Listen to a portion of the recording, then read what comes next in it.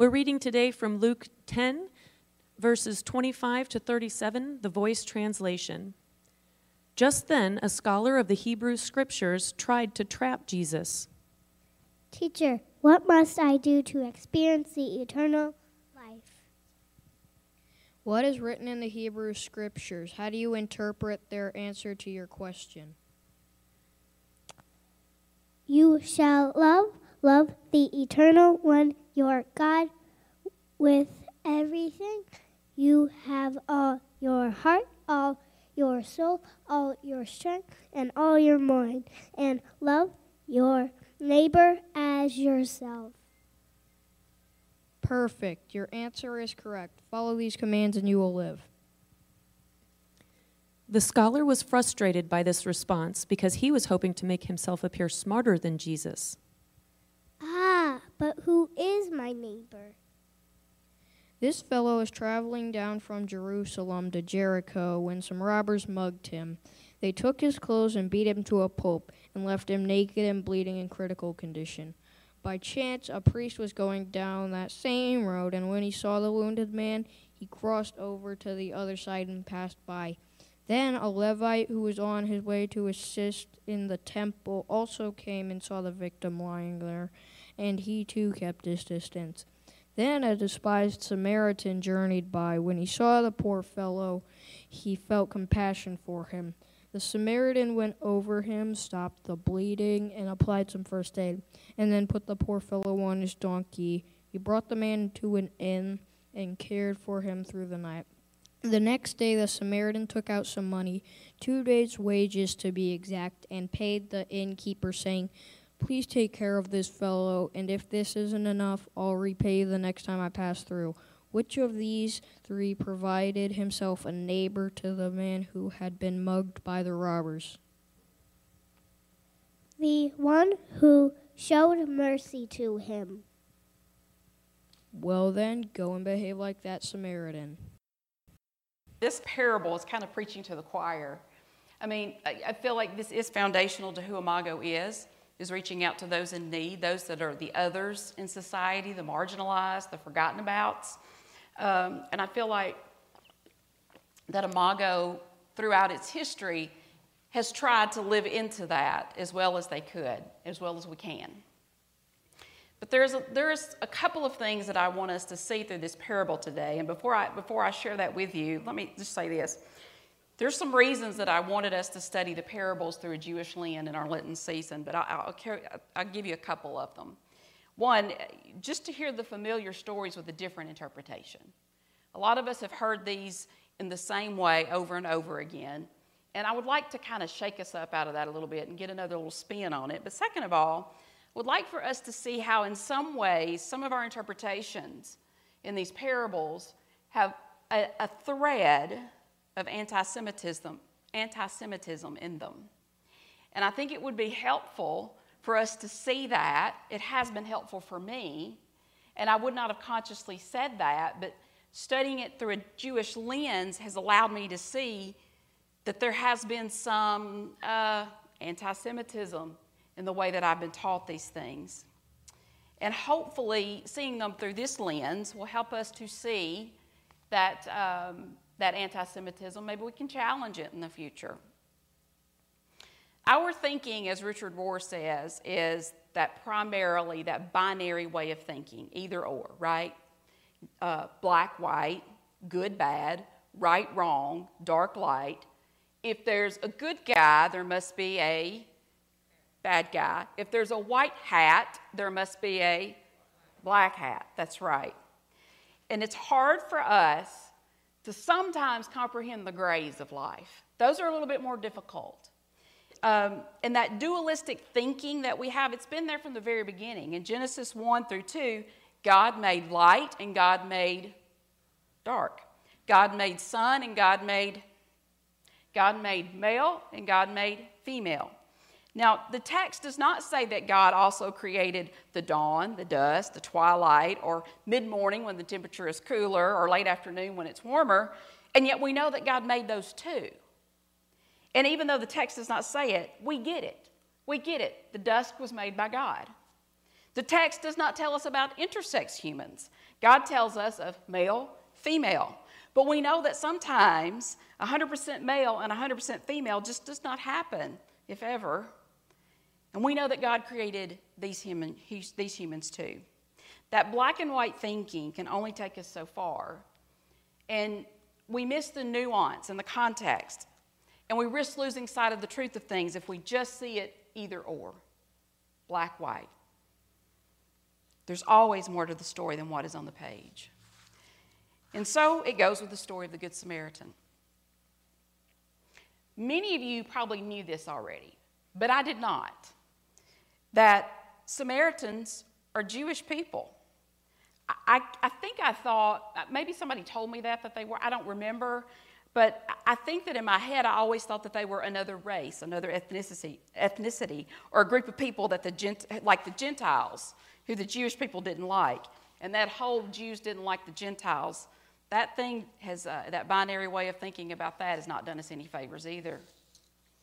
But the story of the Samaritans is a good one. So I want to try to explain this. I was going to use my trusty whiteboard, but I'm not going to because of back issues. We're just going to do this. So just try to stay with me, okay? I hope I can do this justice. So I want to give you a little bit of a synopsis of the story of the Samaritans. Where do they come from? So King Jeroboam was king in 931 BCE to 910 BCE, and he succeeded King Solomon. When King Jeroboam came upon the scene, the tribes of Israel split in two distinct ways. You had the northern kingdom, which was Israel, and the southern kingdom, which is Judah. Now, the kingdom in the north had Samaria as its capital, and the kingdom in the south had Jerusalem as its capital. Now, the northern king of Israel was conquered by the Assyrians in 722 BCE, and the northern kingdom was exiled, but there were some people that were allowed to remain. And those that were allowed to stay in that northern kingdom, they intermingled with the Assyrians. And this is where their assimilation began, the northern kingdom that were left behind. And those Jewish people that were left behind after the Assyrians conquered them were known as the Samaritans. Now, the southern kingdom became known as Judah or Judeans and eventually Jews, and they are siblings of the Samaritans. Jews and Samaritans both claim descent from Abraham, Isaac, and Jacob, but they became bitter rivals. The southern kingdom, the southern kingdom of Judah, would retain a king from the Davidic line. There would be a Davidic king on the throne. The northern kingdom, the Samaritans, they had the weird kings. You have to go look that up, but they were weird. They were not Davidic. They were different. They were other. But the southerners considered themselves the real Jews. Can you see why they would think that? Because they had the Davidic line. Now, Josephus, that famous Jewish historian of the first century, says that Samaritans claimed to be Jews when the times were good. When they were prospering, the Samaritans, oh, I'm a Jew too. I'm a Jew. I'm not just a Samaritan, I'm a Jew too. But when times were bad, I don't know those people. Never met them. Who? Jew who? I'm a Samaritan, not a Jew. You can kind of see why the southern Jews were not too big fans of the northern Jews. I mean, you wouldn't like that either, would you? I mean, you're loyal to your team, right? Nobody likes a fair weather friend. The Samaritans even built their own temple on Mount Gerizim. And just as an aside, Samaritans still worship and celebrate their Passover sacrifice at the place of Mount Gerizim in the site of their original temple. So the southern kingdom comes back from exile, eventually from the Babylonians, to build their own. But the northern kingdom could care less. You're on your own. Do your own thing. And so in 165 BCE, there was a revolt from the Judeans against Antiochus Epiphanes. If you've read the Left Behind novels, you know what that means. The Judeans, the southern kingdom, asked for help from their brothers and sisters, the Samaritans, but their siblings refused to fight. They refused to help them in this revolt. Again, you can understand why they didn't like them so much. As time wore on, Their disagreements involve the correct understanding of the Torah, the correct lineage of priesthood, the right form of worship at the right location. They argued over who was right and who was not. Does that kind of infighting sound familiar? Who has the best interpretation? Is it complementarianism or egalitarianism? Is it transubstantiation or symbolism? Is it King James or the NIV? Is it substitutionary atonement or Christus Victor? Is it the Nicene Creed or the Apostles' Creed? Who's right and who's wrong? Who's in, who's out? Or as in our story today, who can I not treat as my neighbor? So let's get to our passage. Verse 25 says, "Then a scholar of the Hebrew Scriptures tried to trap Jesus. The scholar asked, 'Teacher, what must I do to experience the eternal life?'" Now, in other translations, you will read this word scholar as lawyer. So for our purposes, I'm going to use the word lawyer. Either way, the guy's smart. He's educated. He's privileged. He's not poor. Okay, this is the guy. Luke is telling us that this man, by describing him as a lawyer, as a scholar, he's privileged. He's got some money in the bank. And Luke also wants us to know that this man, this lawyer, stands in opposition to Jesus. How does he do that? Because he says the lawyer uses the word test. The lawyer wants to test Jesus. It's the same word that Satan uses when he takes Jesus to the wilderness and tests him there. Right away, Luke wants us to know that this is the bad guy. This guy has a black hat. You should know that right off the bat. There's no gray in this guy's life. He's bad. Black hat, the lawyer. That's who he is. We also should consider that the lawyer calls Jesus by the term teacher, which is a term of respect. But in this case, it's a little bit less than respect, because Luke thinks Jesus should always be addressed as Lord. So for the fact that the lawyer called him teacher instead of Lord, Luke's telling us he really wasn't on the same page as us. He didn't really have it all right. And then the lawyer wants to know, what can he do to inherit eternal life, which is a trick question, because the lawyer would have known that this was not a commodity to be inherited, but a gift freely given. So Jesus answers him with a question. What is written in the Hebrew Scriptures? How do you interpret their answer to your question? And he says, "You shall love the eternal one, your God, with everything you have, all your heart, all your soul, all your strength, and all your mind, and love your neighbor as yourself." Jesus, perfect. Your answer is correct. Follow these commands and you will live. Well, the lawyer could have ended it right there, right? He could have said, okay, that's what we do. Moving on. But he didn't. The lawyer was frustrated by this response because he was hoping to make himself appear smarter than Jesus. I hope you're getting a sense of Luke doesn't like this guy very much. Still got that black hat on. And the scholar says, but who is my neighbor? Robert Tannehill says the word neighbor means one who is near. That makes sense. And so this question from the lawyer could be translated, who is close enough to me that I must respond with love? Or, who must I love? But the lawyer would have known the Hebrew Scripture said in Leviticus, when an alien resides with you in your land, you shall not oppress the alien. The alien who resides with you will be to you as a citizen among you. You shall love the alien as yourself, for you are aliens in the land of Egypt. I am the Lord your God. The Hebrew Scriptures were replete with commandments to the Jewish people. You are to love your neighbor.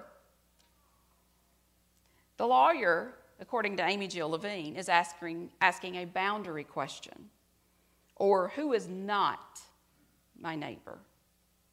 Now, as Protestants, we have been asked to see this as a duh question. Like, our neighbor's everybody. Why can't you see that? Of course it's everybody. The problem for the lawyer is that he does not see what Jesus is trying to teach him. It's not that he asked the question of who is my neighbor. It's a perfectly legitimate legal question. As Americans, we have certain rights, right? If I'm going, hopefully, Lord willing, I'm going to France for my honeymoon in May, There will be things there that I'm not allowed to do. I can't vote in their election if they have an election in May. If somebody from France comes to America, they can't vote in our election. We have rights that are just for us because we are Americans. They are people from France. What are they called? Frenchmen? French women? What are they called? I don't know, something like that. Anyway, but Jesus does not blast the lawyer for his question. He decides he'll teach him instead. The question from the lawyer was a legal one, and it has merit. Who has rights and who doesn't? I'm confused.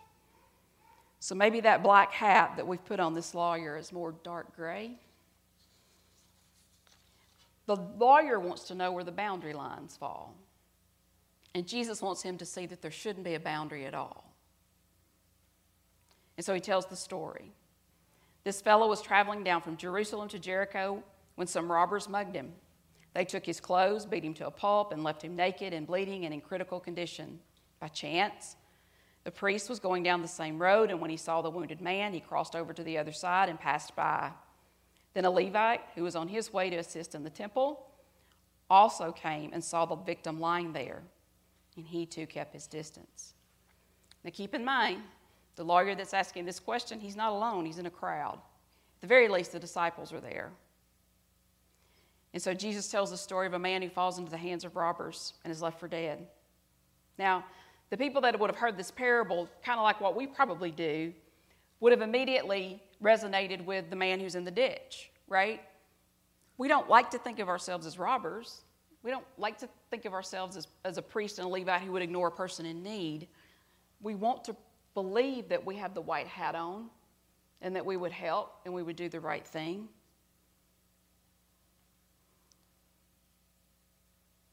We could interpret these passages as the priest and the Levite left the man to die in the ditch because of ritual impurity. That's what I was taught to, how I was taught to interpret this passage, that they didn't know if he was dead or alive, so touching him could be a problem because he could be a corpse, and then they would be ritually unclean, and they would need to purify themselves.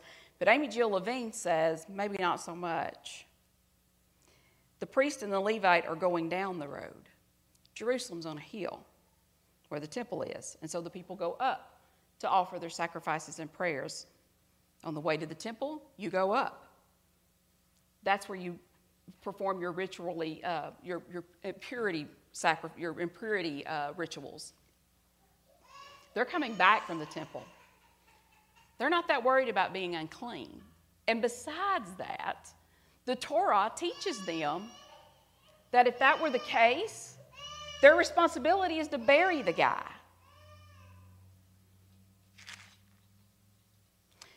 Levine quotes MLK Jr. The best explanation for this is this, and I do like what he says. Martin Luther King Jr. said, "I'm going to tell you what my imagination tells me. It's possible these men were afraid. And so the first question that the priest and the Levite asked was, if I stop to help this man, what will happen to me? But then the Good Samaritan came by and he reversed the question. If I do not stop to help this man, what will happen to him? King went on, if I do not stop to help the sanitation workers, what will happen to them? King then went to Memphis, and there he was assassinated. There are bandits on the road.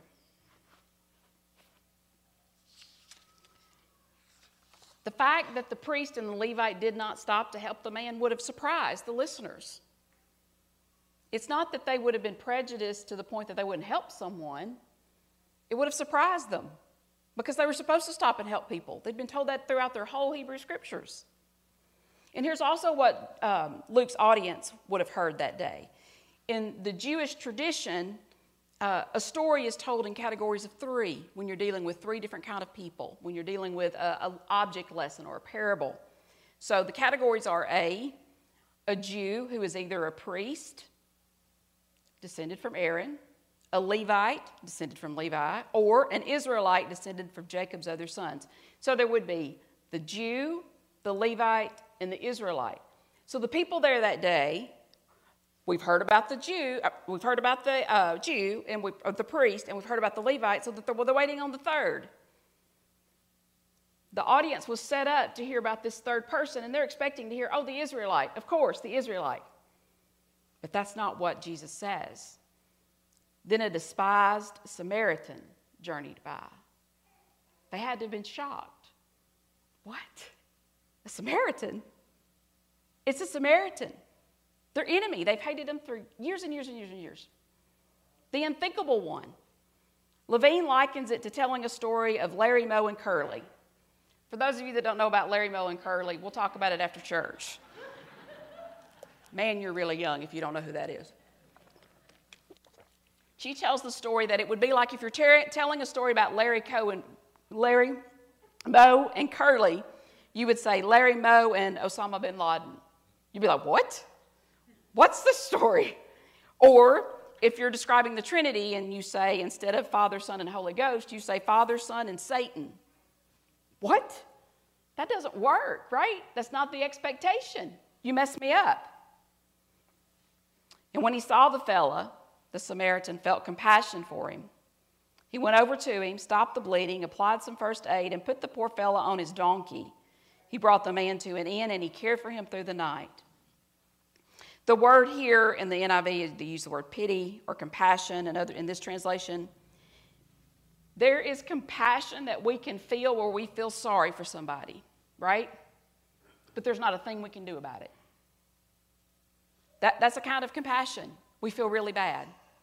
That really shouldn't be that way. I feel bad. I'm going to pray. But there's not really anything I can do about it. This is not that type of compassion. This is on another level of compassion. This is a compassion that does. This is a compassion that just does not feel, but it does something about it. In the Message, it says, when he saw the man's condition, his heart went out to him. He gave him first aid, disinfecting and bandaging his wounds. Then lifted him onto his donkey, led him to an inn, and made him comfortable. When I was 15 years old, I'd just gotten my driver's license, and my dad had bought me this little hatchback, little bitty car. I can't remember what it was. I'll remember afterwards. I'm not remembering right this moment. But it had like bucket seats and just a little tiny car. And so I'd only had it for 10 days, and I was going to school one morning. And my brother, who was 4 years younger than me, he wanted to ride with me to school that morning. I was like, absolutely not. Are you kidding me? Gross. You can ride the bus. So I made him ride the bus. And so as I'm going to school that morning, it was very, very foggy. Well, I'd not had any experience driving in fog. And I pull out into the main thoroughfare through Belmont. Thoroughfare is a funny word through Belmont, but I mean, it's just a street. Trying to make it sound fancy, and it's not. So I pull out into the highway, and my car stops in that lane. And I get just trying to get to that other lane, and my car stops in this lane. I'm like, oh, no. So I'm freaking out. I cannot see anything around me. What I did not know was there was a log truck headed straight for me. I didn't see it. I didn't hear it honking because I was too frustrated trying to get my car started and out of the road. Got the car started and got pulled up into this other lane, and the log truck swiped me. My car went flying, and when the car stopped, I was in the ditch, and I was in the back seat. No seatbelt. I did not know what had hit me. I just knew something bad had happened. I crawled back into the front seat, cut myself up pretty good. Was having trouble breathing, panicking. I'm 15, okay? I get out of the car, and I'm like, what's wrong? I say that I'm bleeding in different places, but I don't know exactly what's going on. By this time, there's people around. They've all stopped. They just saw this little bitty car get smashed by a log truck. So they all stop. And I see these people standing around just like calling 911 or whatever they're doing. They're nowhere near me. And I hear somebody say, don't touch her, don't touch her. You can't touch her. You got to wait for the ambulance. Don't touch her. And I'm just on the ground screaming for my mother, crying, wailing, screaming. Somebody, I need my mother. My mother literally worked pretty much across the street, so I knew she was close. And it's Belmont, so everybody knew where she worked. Everybody knew who I was. So I'm like, somebody go get my mother. This one man, his last name was Passetti. I don't remember his first name. I went to school with his son, Vince, but I don't remember Mr. Passetti's first name. I heard him say, I know we're not supposed to touch people in an accident, But this little girl's crying for her mama, and I'm not going to stand here and watch her cry. And he got down on the road, on the side of the road with me, and just held me and just stroked my back. It's going to be okay. It's going to be okay. Your mama's coming. It's okay. It's okay. It's okay. It's that kind of compassion. It's that pathetic compassion. It's willing to get some blood on their clothes, willing to get a little dirty, willing to lose some time off of their day. Obviously, I turned out okay, but it just so happened that my father was a log truck driver at the time, and so he started hearing on the CB radio. There was a little bitty car in Belmont that was hit by a log truck. We don't know what, and of course they described the car. My dad realizes that's me and knows nothing else. It was a day, what can I say? Thankfully, my brother did not ride with me because the entire passenger side of my car was at the center of my car. It was just crushed in. It's pathetic kind of compassion.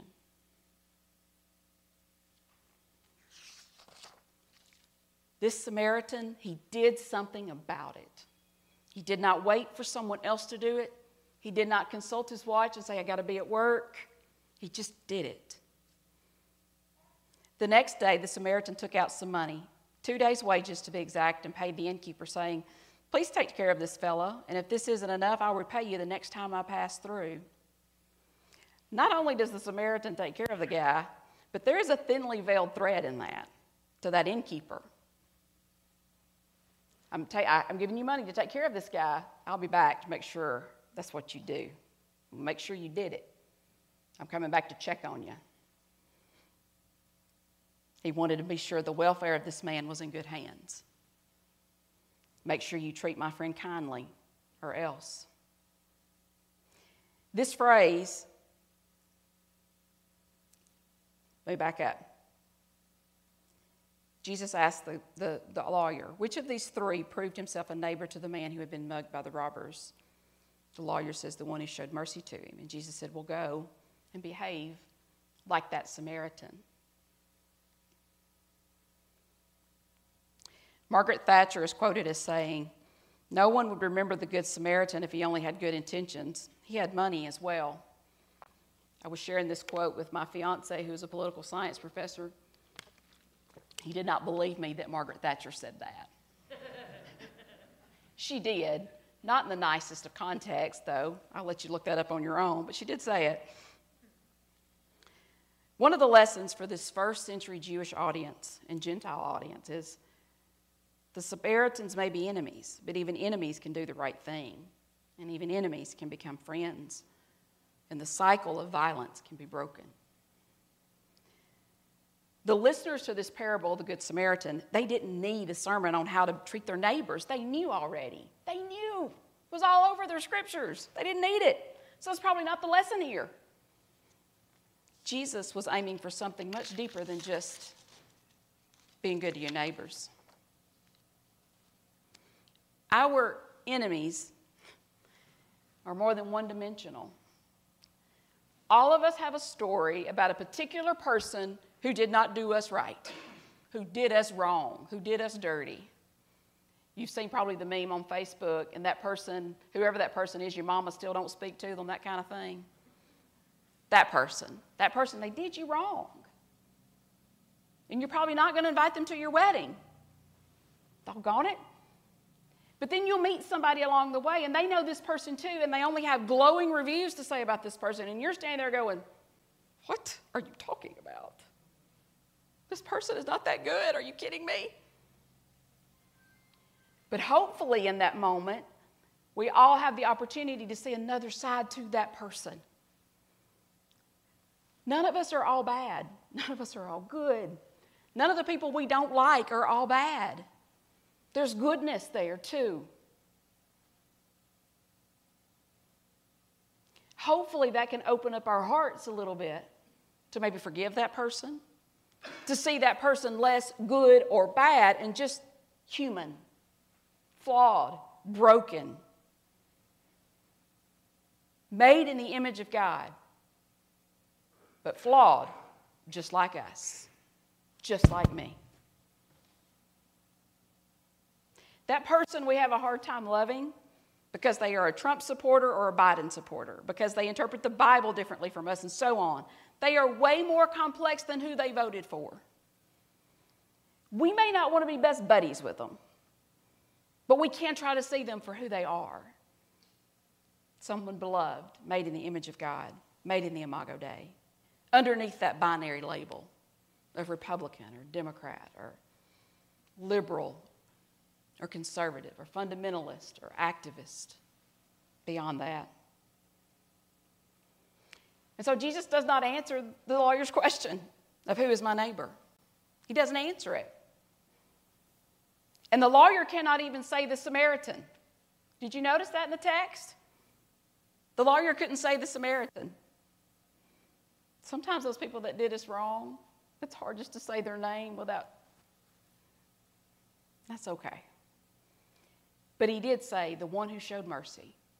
That's who the one that's right. Religious scholar Frederick Danker says, divine mercy does not ask the worth of the recipient, it only sees the need. Which Levine says, this is a good summary of the parable, but it is not sufficient. She said, it is one thing to learn that the command to love encompasses anyone who is in need, even the outsider or the enemy.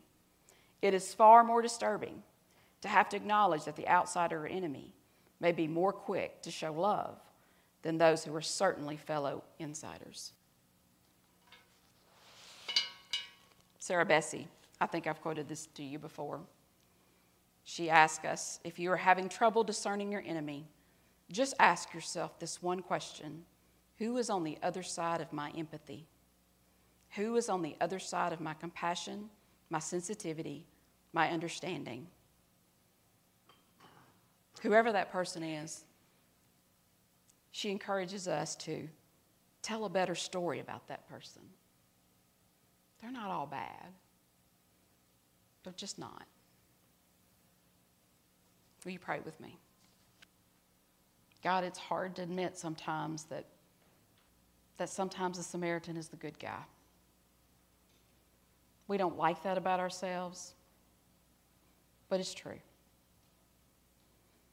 God, help us to see ourselves clearly and honestly on this day. Not to shame, not to feel bad, not to feel defeated, but to just have a real honest assessment of where we are, of how we see people around us. And God, I pray that you would give us fresh eyes to see people differently, as more than a black hat or a white hat. God, give us vision to see the Imago Dei in everyone. In Jesus' name, amen.